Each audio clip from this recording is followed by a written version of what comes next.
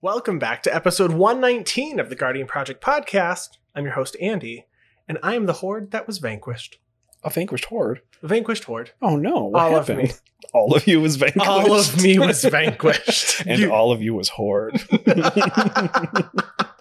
And I'm your other host, Mike, and the other day I was working on a light fixture in my house when I had an electric revelation that I probably should have turned the power off first. An electric revelation. Mm-hmm. Mm-hmm. Yeah. You don't want to get shocked. Shocking. It was a very shocking experience for me. That is absolutely true. Took 2 damage all over the place. All over the place. Please listen carefully. And this is the podcast where we talk about all things Magic the Gathering. But mostly Commander. So we have a couple of announcements, but before we do that, I want to talk about what I did this past weekend. Yeah. I got to go to Gen Con. Wow. I was very excited. I got to play some Magic. I got to play some board games. Most notably, I think the thing I was most excited about was, funny enough, at the eBay booth. Didn't expect to go to the eBay booth. Okay. They were handing out playmats by Aaron Miller. Oh. And Aaron Miller was there, so I got mine signed. That was very cool. But also, you got to pick a token, and you either got there was a Charizard. It was I believe it was a Charizard. Mm-hmm. To be fair, I didn't look very hard at it. Or you got a zombie token for Magic that was themed after Post Malone. Okay. So I got a Post Malone zombie, Mm-hmm. and now I feel like I need to make a zombie deck. I think you should. And I've been thinking about it, honestly, about what you should make. And I really feel like I haven't seen a zombie deck in more than the Esper colors lately. And it would be really cool if it at least included some green. You get some Ravnicas. You get your Golgari zombies that way. Yeah. And I know there's a red zombie out there somewhere too. We're talking about a zombie today. We We're are talking about a zombie zombies. today. So That's it very could true. be in blue-black. Could be. That's But that's still in Esper boring. colors. Still in Esper colors. And I also got to do the Innistrad Midnight Hunt pre-release while we were there. Nice. So that was really cool. I went 2-1. I got a couple packs. I didn't open anything crazy, but I got to meet a bunch of people, hand out a bunch of Guardian Project podcast tokens. Nice. Guerrilla marketing. That's what we like. Exactly. If you were at Gen Con, you know who we are now because I talked to all of you. No, I probably talked to a good 15 to 20 people though. And it was a lot of fun. Sad it was very quick, but it was much smaller than previous years, and we were only there really during our scheduled games. So I don't go just for Magic. I go we go for mostly board games. So I got to play a couple new board games. Atlantis Rising was very cool. So if you're into board games, Gen Con's really cool. So hopefully next year it is much different than the world is now, and everybody can go. Did they have like a commander zone or anything like that for Magic? Oh, yeah. Okay. There was a whole area. There were pods firing the whole time. They had mystery booster drafts. They had Time Spiral Remaster drafts. They had Innistrad Midnight Hunt drafts. The actual pre-release kits were like, they were sold out for most of their events for anything that was Midnight Hunt related. It was. I didn't play any Commander. I just didn't have time. We had scheduled games, and then by the time you play your game, it's 2 hours. You go and you eat lunch, then you got to come back and there's another game, or for sure. Or you. And for most of our stuff, when we weren't at a scheduled event, we were hanging out back at our hotel playing games there. Sure. So Gen Con was fun, but we do have a couple of announcements this week. The first one comes actually from Archidekt. We did have an update 0.9.2. This came with a couple of features here: multi-search, salt scores, and salt sum.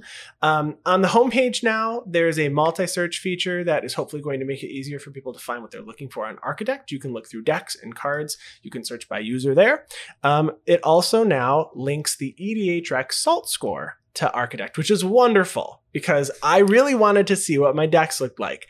So if you are unfamiliar, EDHREC, you can go and vote on how salty a card makes you on a scale of 1 to 4. I believe it's 1 to 4.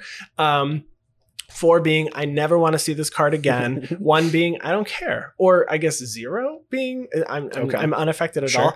And so anyway, using those scores from EDHREC, you can now go to the main page of your Commander deck and see the salt sum. So you can hover over where you see your salt sum, and it tells you how salty It is. And remember, this is crowdsourced data, not to be taken too seriously. It is specifically referenced here in the update. So don't take that personally.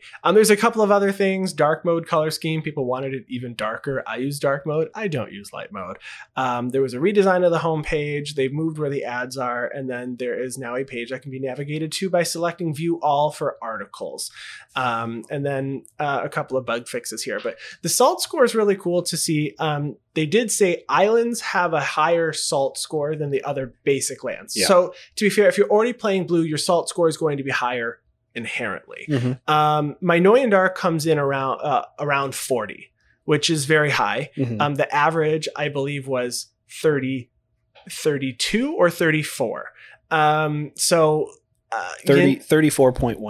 34.12 is the average salt score. So I had posted, a bunch of people were posting, many coming in all over the place.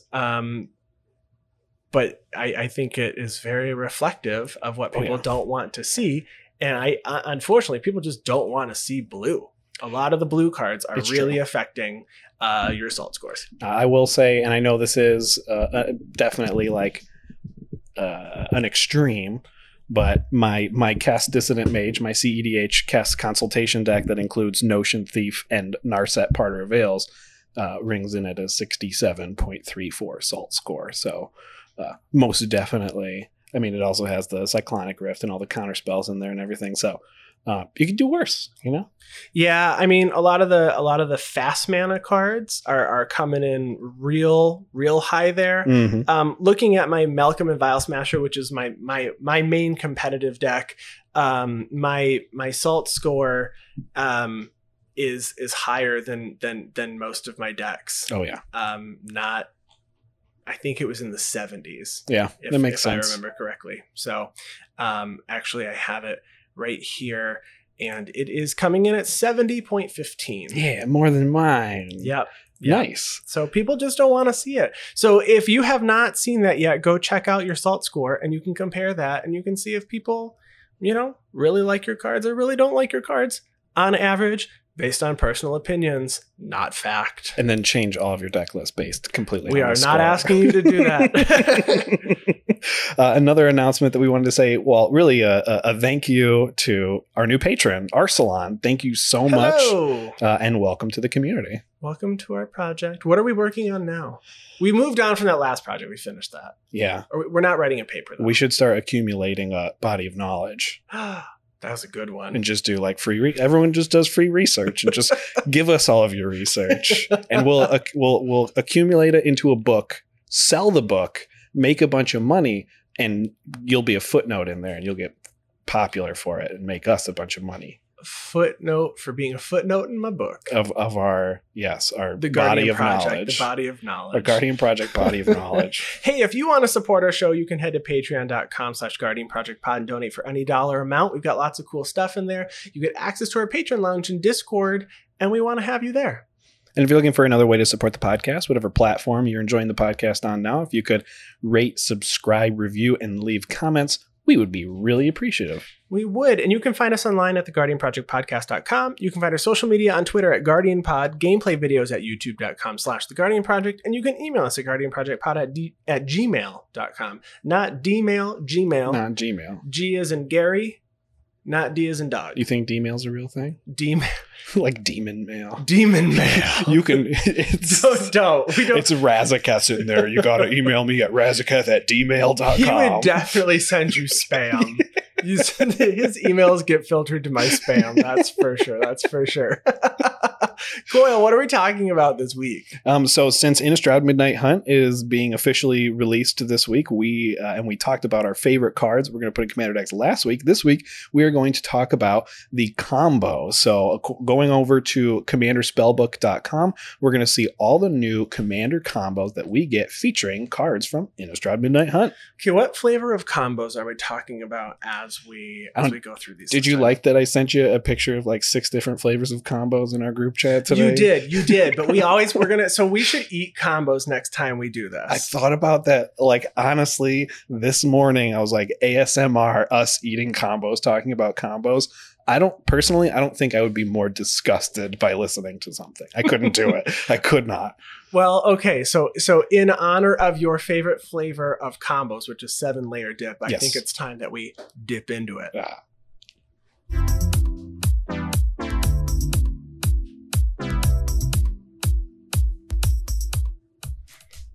I'm really proud of that transition. That was deep. It was a deep cut. Yeah, 7 layers deep. I dipped. Dodged, dived. And when you dip, I dip. We dipped with seven whole layers. So, Coyle, start us off. We are just going to go through a bunch of combos, new things that I'm very excited to try out some decks, and some of these won't take a whole lot to incorporate into some of the decks I currently have. Definitely not. So we're going to start off with one of our brand new zombies that we have from Innistrad Midnight Hunt. And this is Champion of the Perished. So a play on the Champion of the Parish. So Champion of the Perished. For 1 black, you get a 1/1 zombie. It says whenever another zombie enters the battlefield under your control, put a +1/+1 counter on Champion of the Perished. In combination with the cards Gave, Guru of Spores, however you pronounce it. Agave. I always think about tequila when I'm talking about this guy, so I'm definitely in the agave troop. So Gave is a 0/0 that enters the battlefield with 5 +1/+1 counters. It's in the Abzan color, so 2 white, black, and a green. Has 2 activated abilities. The first one is for 1 generic mana. You can remove a +1/+1 counter from a creature you control to create a 1/1 green Saproling creature token. And the second ability is for 1 generic mana. You could sacrifice a creature to put a +1/+1 counter on a creature. Ashnod's Altar is the third part of this combo. Ashnod's Altar is a 3-mana artifact where you can sacrifice a creature to add 2 colorless to your mana pool. And the last piece here is Maskwood Nexus from Kaldheim. So this is a 4-mana artifact that says creatures you control are every creature type. The same is true for creature spells you control and creature cards you own that aren't on the battlefield. It also has an ability to pay 3 and tap it to create a 2/2 blue shapeshifter creature token, which isn't going to be relevant for this particular combo. So to start off, all the permanents have to be on the battlefield. And a creature you control has to have a +1/+1 counter on it, and you have to have 1 generic mana available. The steps here are you activate Gave by paying 1 and removing a +1/+1 counter from the creature that you control with a +1/+1 counter to create a 1/1 Saproling creature token. Since you have Maskwood Nexus out, this 1/1 Saproling creature token is also every other creature type, and it will enter as a zombie, putting a +1/+1 counter on Champion of the Perished. You can then kill the Saproling token to create 2 generic mana and infinitely repeat this in order to create infinite creature tokens, infinite colorless mana, infinite enter the battlefield triggers, infinite leave the battlefield triggers, infinite death triggers, and infinite sacrifice triggers. It's a bit to get all this together. Maybe you're already going to be playing Maskwood Nexus and Ashnod's Altars in your Gave deck, so throwing in Champion of the Parish isn't going to be that big of a deal. And then you have a 4-card combo there. But yeah. That was my thought. I think this one fits easily into people who are playing Gave already. It's fun just having another redundant combo. For sure. And says me, the combo guy. And there is also some other cards that you can use in this combo. It is important to be able to produce 2 colorless mana with Ashnod's Altar, so that particular part of the combo can't be changed. Gave is important, and Champion of the Parish is obviously the only reason we're talking about it, but Maskwood Nexus can actually be replaced by cards like Arcane Adaptation, Xenograft, and Conspiracy. So if those different colors are something that you want, I mean, Maskwood Nexus being colorless can fit in everything. If you have a way to tutor for enchantments versus tutoring for artifacts, maybe you want to go with some of those other routes in your deck. Yeah. The next combo here is with Wilhelt the Rot Cleaver. So this is the face commander of the Innistrad Midnight Hunt, one of the Innistrad Midnight Hunt precons. So Wilhelt the Rot Cleaver is a 3/3 legendary zombie warrior for 2, a blue and a black. It says whenever another zombie you control dies, if it didn't have Decayed, create a 2/2 black zombie creature token with Decayed. So Decayed's that new mechanic that we have here. So Decayed zombies are 2/2s that can't block, and after they attack, you sacrifice them. Wilhelt also says at the beginning of your end step, you may sacrifice a zombie. If you do, you can draw a card. This combos with Poppet Stitcher, but specifically the backside for Poppet Factory, and then a sack outlet. So Blasting Station, for example. So Poppet Stitcher, the the actual backside is Poppet Factory. So Poppet Factory is an artifact that says creature tokens you control lose all abilities and have base power and toughness 3/3. At the beginning of your upkeep, you may transform Poppet Factory. And then the final piece here is Blasting Station. You can tap it, sacrifice a creature, and it deals 1 damage to target creature or player. It's an artifact for 3. It says whenever a creature comes into play, you may untap Blasting Station. So looking at this, Wilhelt requires the zombie to not have decayed to make another decayed zombie. Mm-hmm. The Poppet Factory says that all tokens are 3/3s with no abilities, so it will not have decayed. So you can sacrifice the zombie. You are going to deal 1 damage to somebody. Mm-hmm. Because it didn't have decayed, you're going to get another zombie, and Blasting Station will untap. And you just rinse and repeat until you have pinged down your opponents. Absolutely. This one is fun. Yeah, and it can use any different sacrifice outlet, right? As long as I know Blasting Station untaps when a creature comes in. Mm-hmm. If you have something that doesn't require tapping, maybe you can produce an infinite amount of mana, or if you use like an Altar of Dementia, then you can mill out all of your opponents and everything with it. Mm-hmm. I think Wilhelt's really, really it's cool. It's really cool. Yeah. It's really, really cool. So I'm excited about this one.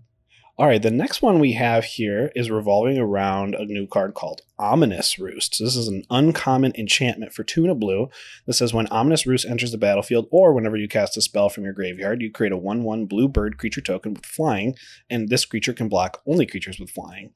In combination with Gravecrawler, for 1 black, you get a 2/1 zombie that can't block, and you can cast it from your graveyard as long as you control a zombie.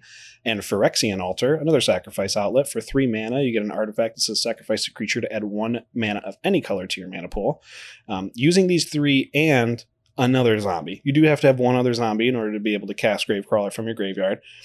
You can, in fact, perform a loop. So if all permanents are on the battlefield, and again, you control another zombie other than Gravecrawler, you can activate Phyrexian Altar by sacrificing Gravecrawler to add a black, and then cast Gravecrawler from your graveyard for that same black, and repeat that infinitely in order to create an infinite amount of 1/1 bird creature tokens. So not only do you get all those creature tokens, but you can then sacrifice all of those birds to your Phyrexian Altar to create infinite amount of any color of mana that you need, infinite enter the battlefield and leave the battlefield triggers, death triggers, sacrifice triggers, and even storm count here if you want to. So it's just, there's a few different cards out there like that help you produce either bat tokens or zombie tokens or something when things leave your graveyard or you cast stuff from your graveyard and stuff. So this is just another one of those. Yeah. One of the new cards that a lot of people really loved the artwork for, Flesh Taker, which looks like it's a character that has like a bull mask on, and they're holding like a meat cleaver in the middle of like a cornfield. Terrifying card, but very, very cool. Flesh Taker, combining with Trudge Garden and Ashnod's Altar, is going to get you some infinite triggers here for entering the battlefield, leaving the battlefield, death triggers, sacrifice triggers, infinite life gain, and scries. So Flesh Taker is a 2/2 human assassin for white and a black. It says whenever you sacrifice another creature, you may gain 1 life and scry 1. And you can pay 1 to sacrifice another creature. Flesh Taker gets +2/+2 till end of turn. We've talked about Ashnod's Altar already. You sacrifice a creature to get 2 colorless mana. In Trudge Garden, actually, we talked about during the Strixhaven set. So it combos with some things previously, so we're getting some new combos with Trudge Garden. It's an enchantment that says whenever you gain life, you may pay 2 if you do create a 4/4 green fungus beast creature token with trample. So you just have to have all of these on the battlefield and then have 1 additional creature, right? You're going to have something to be able to sacrifice. So you activate Ashnod's Altar by sacrificing a creature to get 2 mana. Flesh Taker is going to trigger to give you a life, and you get to scry 1. And then Trudge Garden says you can pay 2 to create a 4/4 beast. You're just going to then continue that by sacrificing it, and you're gonna gain life and scry and all in the Abzan colors here. This seems like a lot of fun. I mean, this is a flavor win here. Oh, for sure. the Flesh Taker is just, I guess actually Ashnod's Altar's taking out, not necessarily the Flesh Taker, but you could argue that you're getting the benefits of Flesh Taker. Well, the Flesh Taker is taking the flesh off of the altar after it's done with it, for Gross. sure. So it is putting on the skin of 4/4 green fungus beasts constantly. Just infinitely. So that it's just eventually it's nothing more. It's more fungus than it is Flesh Taker at that It's point. more fungus than flesh. I think this is a fun part to talk about. Some of the different combinations of combos here, because we talked about Ashnod's Altar, which we've already talked about a lot. But we get to see this interesting combination of also, if you have Mycosynth Lattice, a 6-mana artifact that turns everything into artifacts, and Crack Clan Ironworks, a sacrifice outlet specifically for artifacts to make 2 generic mana, it works the same as Ashnod's Altar. It's a way harder to put that together, but it does work. It is also way more expensive to make it work that way, but by almost $40. Luckily, KCI is banned in Modern still. I think it's the Mycosynth Lattice that is our problem that is here. Definitely the problem. So very, very fun using Trudge Garden and Sacrifice. So if you're playing an Aristocrats deck and you're already in Abzan colors, you might be able to take a peek. Yeah, absolutely. The next one we're going to talk about is actually probably my favorite legendary creature in the set, from one of the from the zombie commander precon, but not the face commander. This is Eloise, Nephalia Sleuth. So Eloise, for 5 mana, for 3 a blue and a black, you get a 4/4 human rogue. This is whenever another creature you control dies, you get to investigate or you create a clue. And whenever you sacrifice a token, you get to surveil one. Oh my gosh, surveil. Coyle finally got his surveil commander for real, though. Except, honestly, I don't think I wouldn't build this particular creature surveil. You just wish you wanted it. You wouldn't build this as surveil. I wouldn't build it as surveil only because of the combo potential with this commander. So in combination with a Modern Horizons 2 card called Chatterfang Squirrel General, which is a 3-mana 3/3 Squirrel Warrior with Forest Walk. This says if 1 or more tokens would be created under your control, those tokens plus that many 1/1 green squirrel creature tokens are created instead. And then you can pay a black to sacrifice X squirrels, and target creature gets plus X, minus X until end of turn. In combination with Phyrexian Altar, which we talked about, to sacrifice creatures to make generic mana. Prerequisites: having all permanents on the battlefield, and you have an additional creature to sacrifice to start the combo. The first step you're going to do is to activate Phyrexian Altar, sacrificing that extra creature in order to produce 1 mana of any color. Eloise is going to trigger, creating a clue token and a 1/1 squirrel creature token, and then you can activate the altar to sacrifice this creature token. Again, triggering, you get another token plus the squirrel token. You're going to end up making infinite clue tokens, infinite mana, infinite enter the battlefield, leave the battlefield triggers, death triggers, sacrifice triggers. You can even self-mill using the surveil ability that's on there, and infinite card draw that way as well. And then you're going to have mana to even use Chatterfang's ability if you need to in order to kill things. And you should be able to wipe the board and have infinite mana, draw your whole deck, win the game, hopefully. This is in the Sultai color, so none of these can be your face commander. They are here. not. That was my question. Was going to be what are we building? If we're putting this into a deck, are we going to go like Muldrotha to get them back if they die? Eloise or Chatterfang? Honestly, if you're building a Sultai good stuff deck, Muldrotha is probably the answer. And in my opinion, in terms of the best Sultai commander for a Sultai good stuff deck, I would say Muldrotha. No Tasigur here. I don't think so. I think Muldrotha is just more efficient. You get to pick which cards you want. Sure. But that's just personal opinion. Muldrotha maybe is a bigger target than Tasigur, and maybe Tasigur will survive a round. Believe me, I played it during a boxing league. Yeah, I know about Muldrotha being a target. Absolutely. So let's move to something else that is usually a target, and that is Simic. Yeah. Always target the Simic player. Kill Simic. Kill the Simic player. We're going to talk about Slogurk, the Overslime. Can we talk about that name, though, for a second? It's so good. I feel like it just slogurked in my throat there for a second. Is that like when you burp and hiccup at the same time? It's a Slogurk. Yeah, it just slowly comes up and hurts at the same time. That's just very painful, very painful. So Slogurk, we're going to play with Azusa the Lost But Seeking and Walk the Aeons to just, take a casual infinite number of turns. What? So to do this combo, you need Slogurk and Azusa on the battlefield. So Slowgurk is a 3/3 legendary ooze. For 1 a green and a blue. It has trample. Whenever a land is put into your graveyard from anywhere, put a +1/+1 counter on Slowgurk. You can remove 3 +1/+1 counters from Slowgurk to return it to its owner's hand. And whenever Slowgurk leaves the battlefield, return up to 3 target lands from your graveyard to your hand. So you need Slowgurk and Azusa on the battlefield. You have to have at least 3 islands, have Walk the Aeons in your hand, and then you must have 5 generic mana, green, blue, blue, blue available. So you do need 9 mana. Mm-hmm. So you're going to cast Walk the Aeons, paying its buyback cost. So I guess I should explain Azusa and Walk the Aeons. So Azusa is a 1/2 legendary creature for 2 and a green that says you can play 2 additional lands on your turn. And Walk the Aeon says target player takes an extra turn for 4 blue blue, but has buyback to sacrifice 3 islands. So you can sack 3 islands and you get to put Walk the Aeons back into your hand as it resolves. So you're going to cast Walk the Aeons, paying its buyback costs. So you're paying 4 blue blue and sacrificing 3 islands to get an additional turn. Slowgurk triggers and gets 3 counters because you put 3 lands into the graveyard. You're going to activate Slowgurk by removing 3 +1/+1 counters from it, returning it to your hand. And then Slowgurk triggers, returning the 3 lands from your graveyard to your hand. Play the 3 islands, and then cast Slowgurk for 1, a blue, and a green. So it's possible that of these islands, there's a dual color here, because it doesn't say 3 basic islands. It doesn't. But if you're using a breeding pool and it's coming in untapped every single time, then Who knows? You only got 20 turns. Well, we're on hard mode here, okay? We're on hard mode.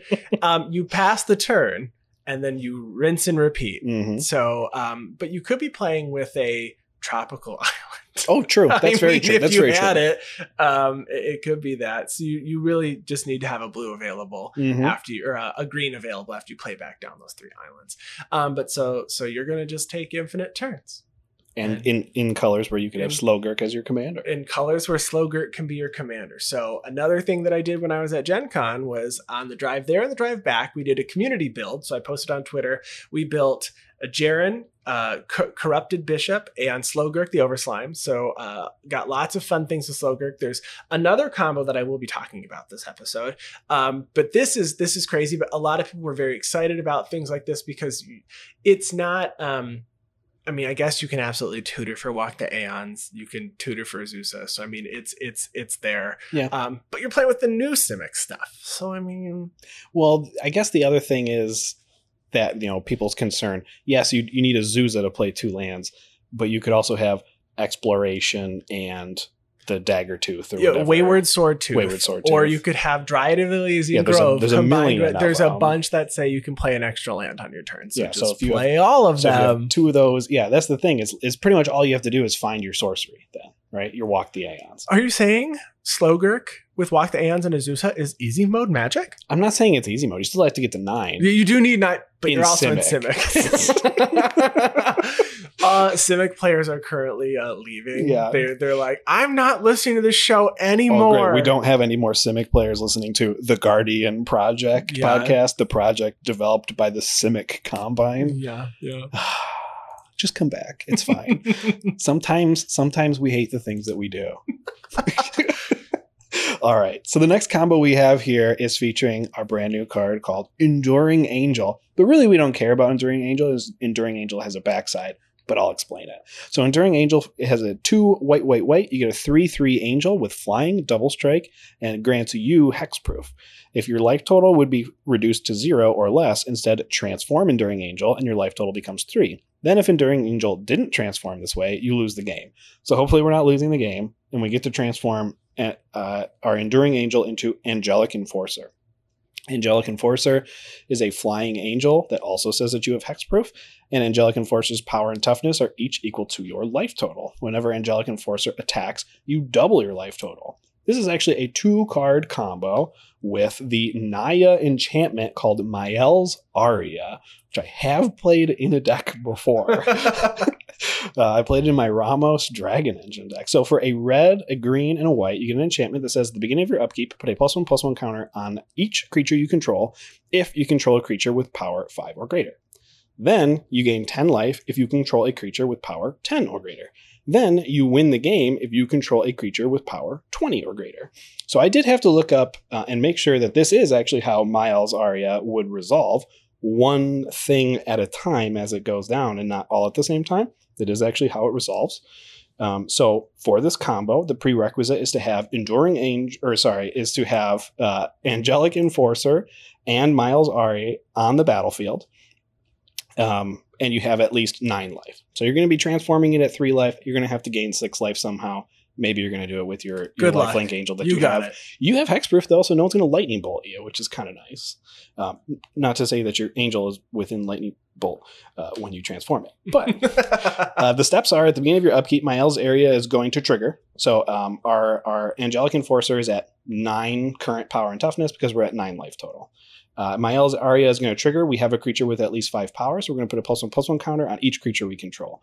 Now our angel is power 10, and it's going to see the second ability of Miles Aria that says when it triggers, you gain 10 life, and that's going to make Angelic Enforcer's power then 20 because it's equal to your life total plus, so you got 19 life plus a +1/+1 counter. Now it's at 20 life, and then the third part of Miles Aria is going to trigger. And since you have a creature with at least 20 power, you win the game. Mind blown. Right? It takes a lot. It's a 2-card combo that takes a ton to put together. It's a ton of work. But still, when you see that though, I hope I lose to that.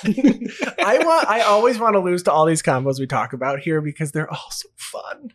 Yeah, I mean, it would be, I guess it would, if you could like flash out Miles Aria. I mean, I just think transforming Enduring Angel is going to be the hardest thing in the world.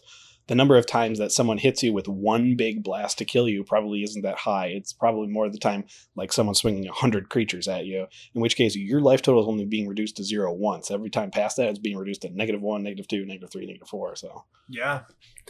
So that seems really hard to pull off. Yeah, it does. So let's go back to Magic on Easy mode here with Slowgurk again. So one Oozy Boy.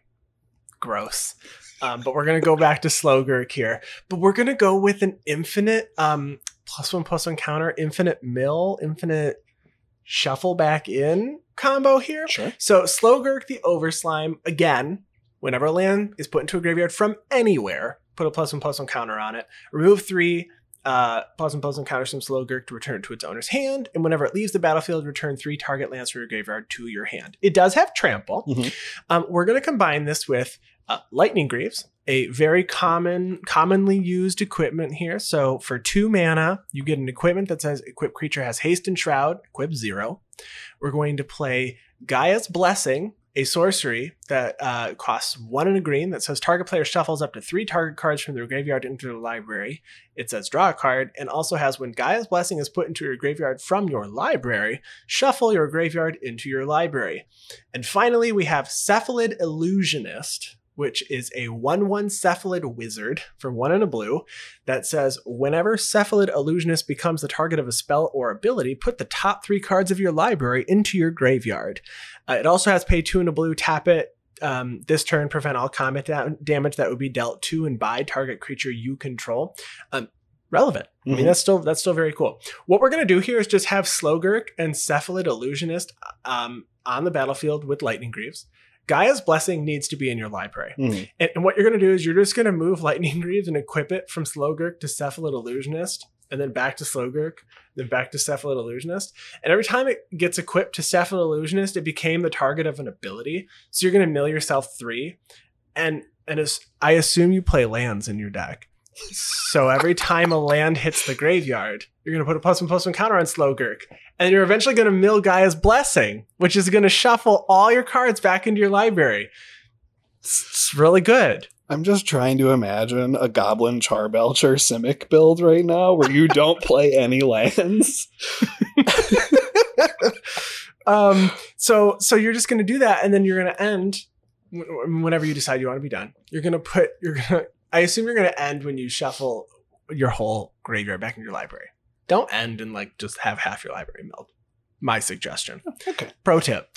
And then you're going to put the Lightning Greaves on Slowgurk.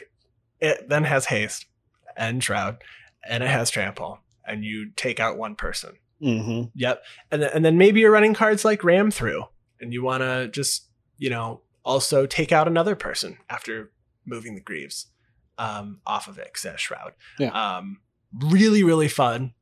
way to do that. It's a 4-card combo, but you only have, it's a 4-card combo, but it's a weird combo that doesn't physically require you to have that 4th card ever in your hand. Right. Or to cast it or to use it. It's like, oops, got milled. It's like the Eldrazi when it hits the graveyard and shuffle everything back in. It's on a Gaia's Blessing. This was actually, this Cephalid is actually part of the old Protean Hulk combo. In combination, there's a white creature that, like, it says, like, the next 1 damage the target creature would take, this creature takes instead. And you would just target Cephalid to mill your whole deck, and then you would have a Laboratory Maniac-like effect as part of the Hulk pile as well. But I have never heard of Cephalid since Hulk got banned, actually, so it's really cool to see it, see some use. I guess you could use the original Eldrazi as well, Kozilek and Ulamog, as redundant Gaia's Blessings. Hey, sometimes someone exiles your graveyard with the trigger on the stack. I mean, you need some redundant effects. Yeah. So if you're looking to mill in Simic, you got some more options here. There you go. Yeah. All right. Next combo we have. I know we said it was hard. We went to an easy one. This one's, in my opinion, also a very difficult one. Okay. But I love when someone figured this out. This interaction with Doubling Cube. Spoiler, we're using Doubling Cube in this combo.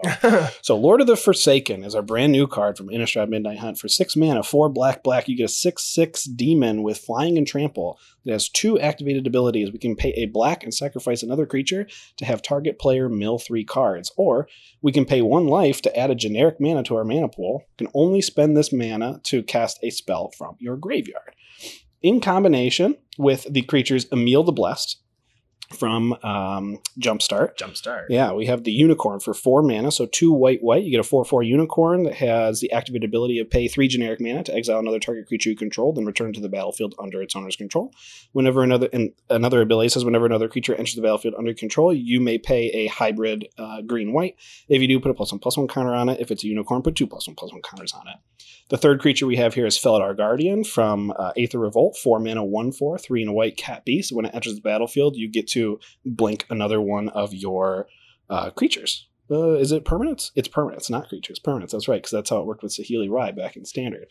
And then we have Doubling Cube. Doubling Cube is a 2 mana artifact that you can pay 3 and tap it to double the amount of each type of mana in your mana pool. It is important to note that the mana that Doubling Cube makes does not have the same criteria that the mana that was in the pool had. And the reason we know this is actually because of Jeweled Lotus from Commander Legends. Actually produces 3 mana of any one color that can only be used on your commander, but with Doubling Cube, you actually are able to produce 3 more mana that can be used for anything. So the prerequisites for this combo are all permanents are on the battlefield, you have at least 3 generic mana available, and you have at least 8 life. So you activate Lord of the Forsaken by paying 7 life to add 7 generic mana that can only be spent to cast spells from your graveyard. You activate Doubling Cube with the 3 generic mana that you had available at the beginning of the turn to double your unspent mana to 14 colorless, 7 of which you can use on anything. You can activate Emil the Blessed by paying 3, exiling and returning Felidar Guardian to the battlefield. Felidar Guardian then blinks your Doubling Cube, untapping it. You still have 4 generic mana left over. You use 3 of it to tap it and create, well, this time you're going to create another 8 because you're doubling whatever is in your mana pool and you still have 1 generic mana left over. So what this is going to do is create an infinite amount of colorless mana. You're going to have infinite enter the battlefield triggers, infinite flicker and landfall, and leave the battlefield triggers. So whatever you can do with that, I know it's kind of a convoluted combo to put together in the Abzan colors, so Emil can't be your commander for this or anything, and you're in like an Abzan blink strategy with this sort of combo, so not sure how well it's going to be able to be put together and work, but at the same time, it's pretty cool. Yeah, this one's a cool one. Before we move on from Lord of the Forsaken, though, we do have another combo here. This one's much easier. It's only 2 cards. But again, you're only in black and white here. So again, Lord of the Forsaken, Flying Trample 6/6, pay black, sacrifice another creature, target player mills 3, or pay a life, add generic to your mana pool only to cast spells from your graveyard. Combining that with the card Near Death Experience, 2 generic white, it's an enchantment that says at the beginning of your upkeep, if you have exactly 1 life, you win the game.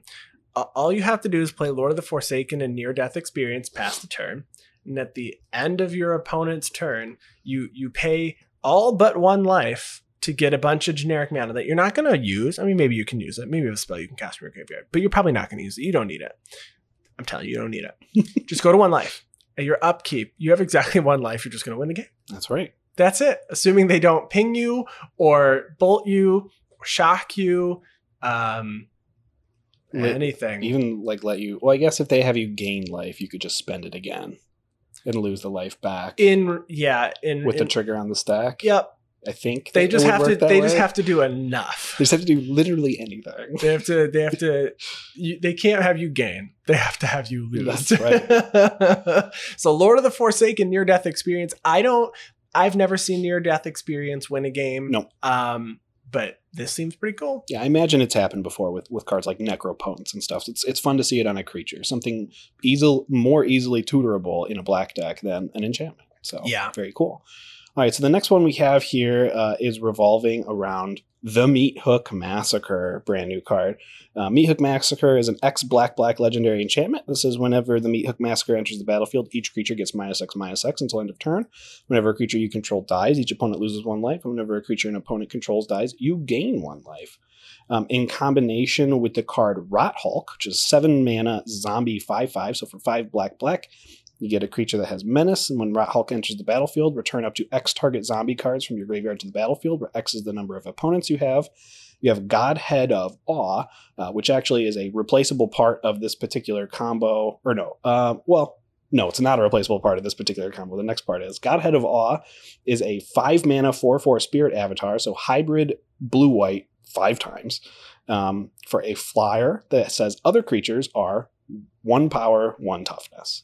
And then the replaceable part of this combo is actually anything, whether it's a creature, an enchantment, an artifact, that is going to have all creatures get -1/-1. So in this particular case, we're looking at Knight of Soul's Betrayal for 4 mana, 2 black.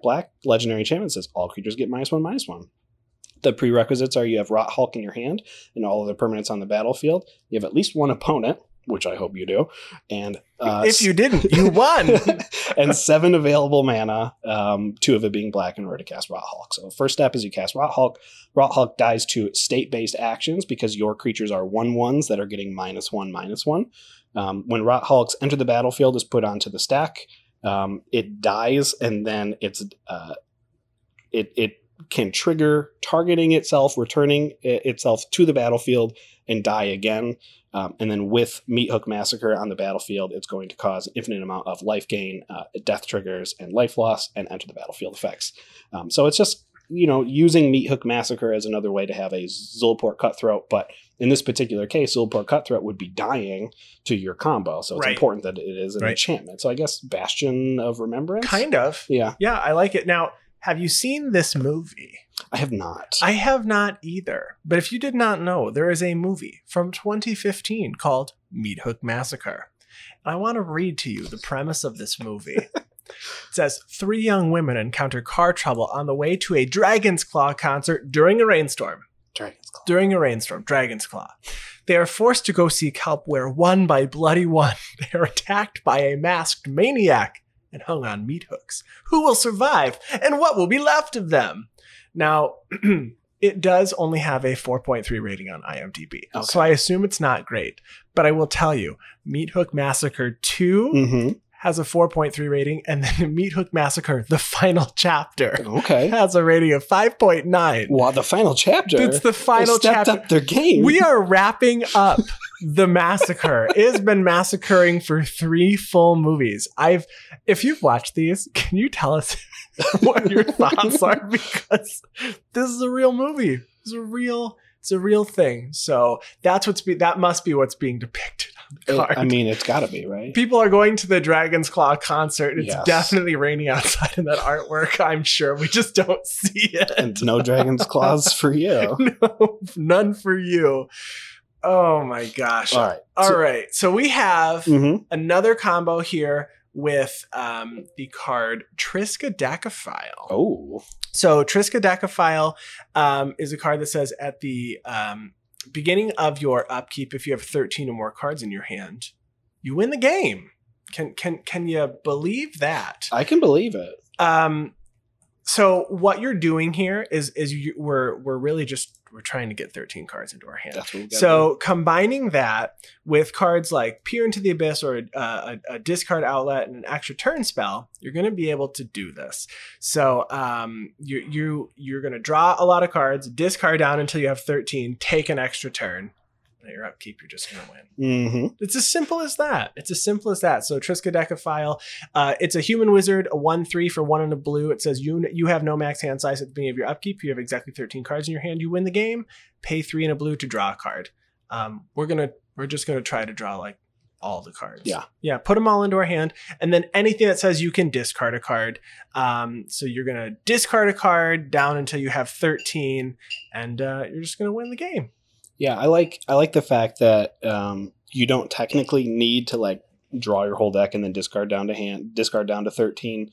You could do, if there's a way to produce infinite amount of mana with Triskaidekaphile, you can just use their ability to draw cards up to 13 right before your upkeep. Those particular combos maybe aren't as exciting because it's just Isochron Scepter with Dramatic Reversal under it or something, just to fit in your colors. But I think it's really cool. Maybe Mono Blue didn't need another alternate win condition that involved drawing cards and getting down to a low amount of cards in your library. But at the same time, I always like seeing the alternate win condition, so I'm not going to complain. Yep, I'm not either. All right, so the next combo we have here is revolving around an uncommon enchantment aura called Necrosynthesis. So for 1 and a black, you get an enchant creature aura. This is enchant creature has, whenever another creature dies, you put a +1/+1 counter on this creature. And when the enchanted creature dies, you look at the top X cards of your library, where X is its power, put one of those cards into your hand, and the rest in the bottom of your library in a random order. In combination with Phyrexian Altar, which we've talked about before, and Herd Baloth. Herd Baloth is a 5-mana 4/4 beast. This is whenever one or more +1/+1 counters are put on Herd Baloth, you may create a 4/4 green beast creature token. This particular creature can actually be replaced in this combo by a card called Scurry Oak, which is another brand new card from Modern Horizons 2. And Scurry Oak is a 3-mana 1/2 tree folk with Evolve. It says whenever one or more +1/+1 counters are put on Scurry Oak, you may create a 1/1 green squirrel creature token. So the important part here is every time a +1/+1 counter is put on one of these creatures, they are going to be making another creature. We're going to be sacrificing that other creature to Phyrexian Altar to create a mana of any color. This is going to then trigger Necrosynthesis, putting another +1/+1 counter on the creature. Again, making another creature. So we're going to have infinite enter the battlefield effects, leave the battlefield effects, death triggers, and mana of any color, while also creating an enormous Herd Baloth or Scurry Oak in case we have the ability to fling it or something like that. Yeah. Well, we only have time for a few more combos. So let's go ahead and each pick one more. So I am going to do one that's pretty quick. So this is Eloise, Nephalia Sleuth, and March of the Machines. So Eloise, again, a 4/4 human rogue, 3 a blue and a black. Whenever another creature you control dies, investigate. Whenever you sack a token, surveil one. March of the Machines says each non-creature artifact is an artifact creature with power and toughness equal to its converted mana cost. So you basically just have March of the Machine and Eloise, Nephalia Sleuth on the battlefield, and a clue. When both are on the battlefield, the clue is going to become it's going to die because it will be a 0/0, which is going to cause infinite death triggers and force a draw if you don't have a way to stop it. Because Eloise says whenever another creature you control dies, it doesn't say non-token creature. So because the token is the creature, you're just creating a loop. So I guess if you have like a Bastion of Remembrance or a Zulaport Cutthroat or a Blood Artist or a Aura, whatever else it is that you want, Eloise and March of the Machines with one single clue ends the game. So please have a way to win, because I have done this myself. Not this, but I have done this with Life and Limb and turning things into forests with my Slimefoot deck at one point, going, oh shoot, I don't have a way to stop this. That's right. This is fun. I love when things come to a screeching halt. You go, oops, or a draw. I didn't realize it happened. So if I built Eloise, 100% I'm putting March of the Machines. You got to do it. You have to do it. I mean, if someone removes your Zulaport, it's going to be a draw. You want to draw, or do you want to lose? I mean, those are your two choices. Right? Yeah, we want to draw. All right, so I will choose one. I'm going to choose a complicated one here because I wrote it out and I want to say it. So this one is involving your namesake currently right now, Andy. My Twitter handle, Old Stick Fingers. Old Stick Fingers is an ex-black-green horror that's power is star. This is whenever you cast a spell, reveal cards from the top of your library until you reveal X creature cards. Put all creature cards revealed this way into your graveyard, then put the rest on the bottom of your library in a random order. Old Stick Fingers' power and toughness are each equal to the number of creature cards in your graveyard. In combination with a very little known card called Necrotic Ooze, definitely not known. No one even knows what that is, Coil. No one knows. So Necrotic Ooze is a 4-mana, 4/3, 2 black. You get an ooze. It says as long as Necrotic Ooze is on the battlefield, it has all activated abilities of all creatures in all graveyards. Another creature we're going to have is Devoted Druid, a 2-mana 0/2 elf druid that taps for a green, and you can put a -1/-1 counter on Devoted Druid to untap Devoted Druid. Channeler Initiate from Amonkhet, you get a 3/4 for 2 mana. It says Channeler Initiate enters the battlefield with 3 -1/-1 counters on a creature you control. Then you can tap it to remove a -1/-1 counter from Channeler Initiate to add 1 mana of any color to your mana pool. And finally, two more cards. One more here is Soul of Innistrad. Very on flavor for our Innistrad Midnight Hunt combo episodes. 6 mana, 6/6, 4 black. You get an avatar with Death Touch with 2 different abilities.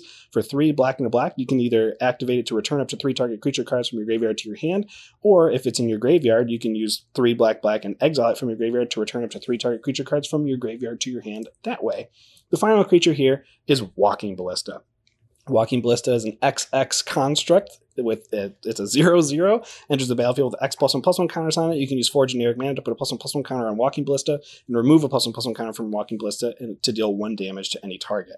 So the prerequisites for this are Old Stick Fingers is in your command zone or in your hand, and all other cards are in your library. And there's no other creatures in your library. So you can't have any other creatures. 0. This is the deck we were looking for. This is not quite there yet on the website, but it has been confirmed by our judges. Yes.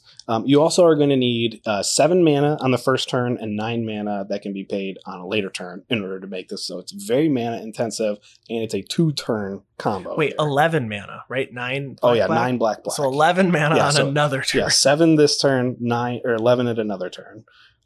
So the color identity is in Golgari, though, which is nice. So you can have Old Stick Fingers as your commander for this. So the first step is to cast Old Stick Fingers for X = 5 to put all 5 of your creatures in your library into your graveyard.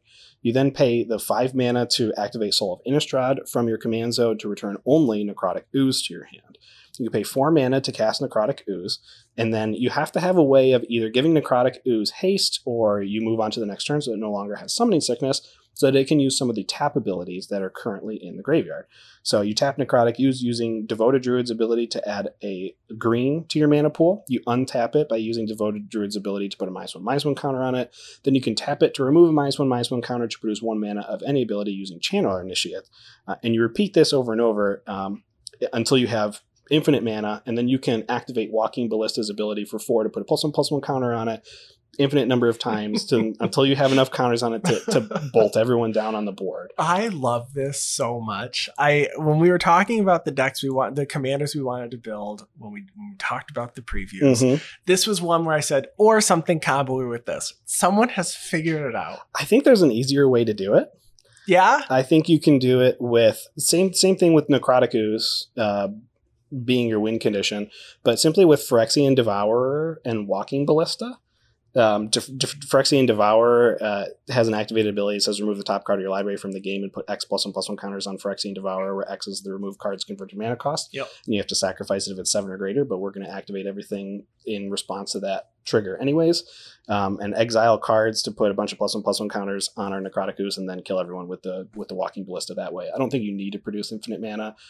Maybe there's a scenario where I think it just says you can produce infinite here. Well, that's true. But you need the infinite mana to put infinite +1/+1 counters using Walking Ballista's ability in this one. But the other one, if someone interrupts in some manner, you have to exile those cards from your library. You do. And you do have to have high enough mana values, because you don't get those counters for just lands. Exactly. So, you have to have at least 120 CMC in your deck or mana value in your deck, and that's if no one gained any life. And and no one has taken any either.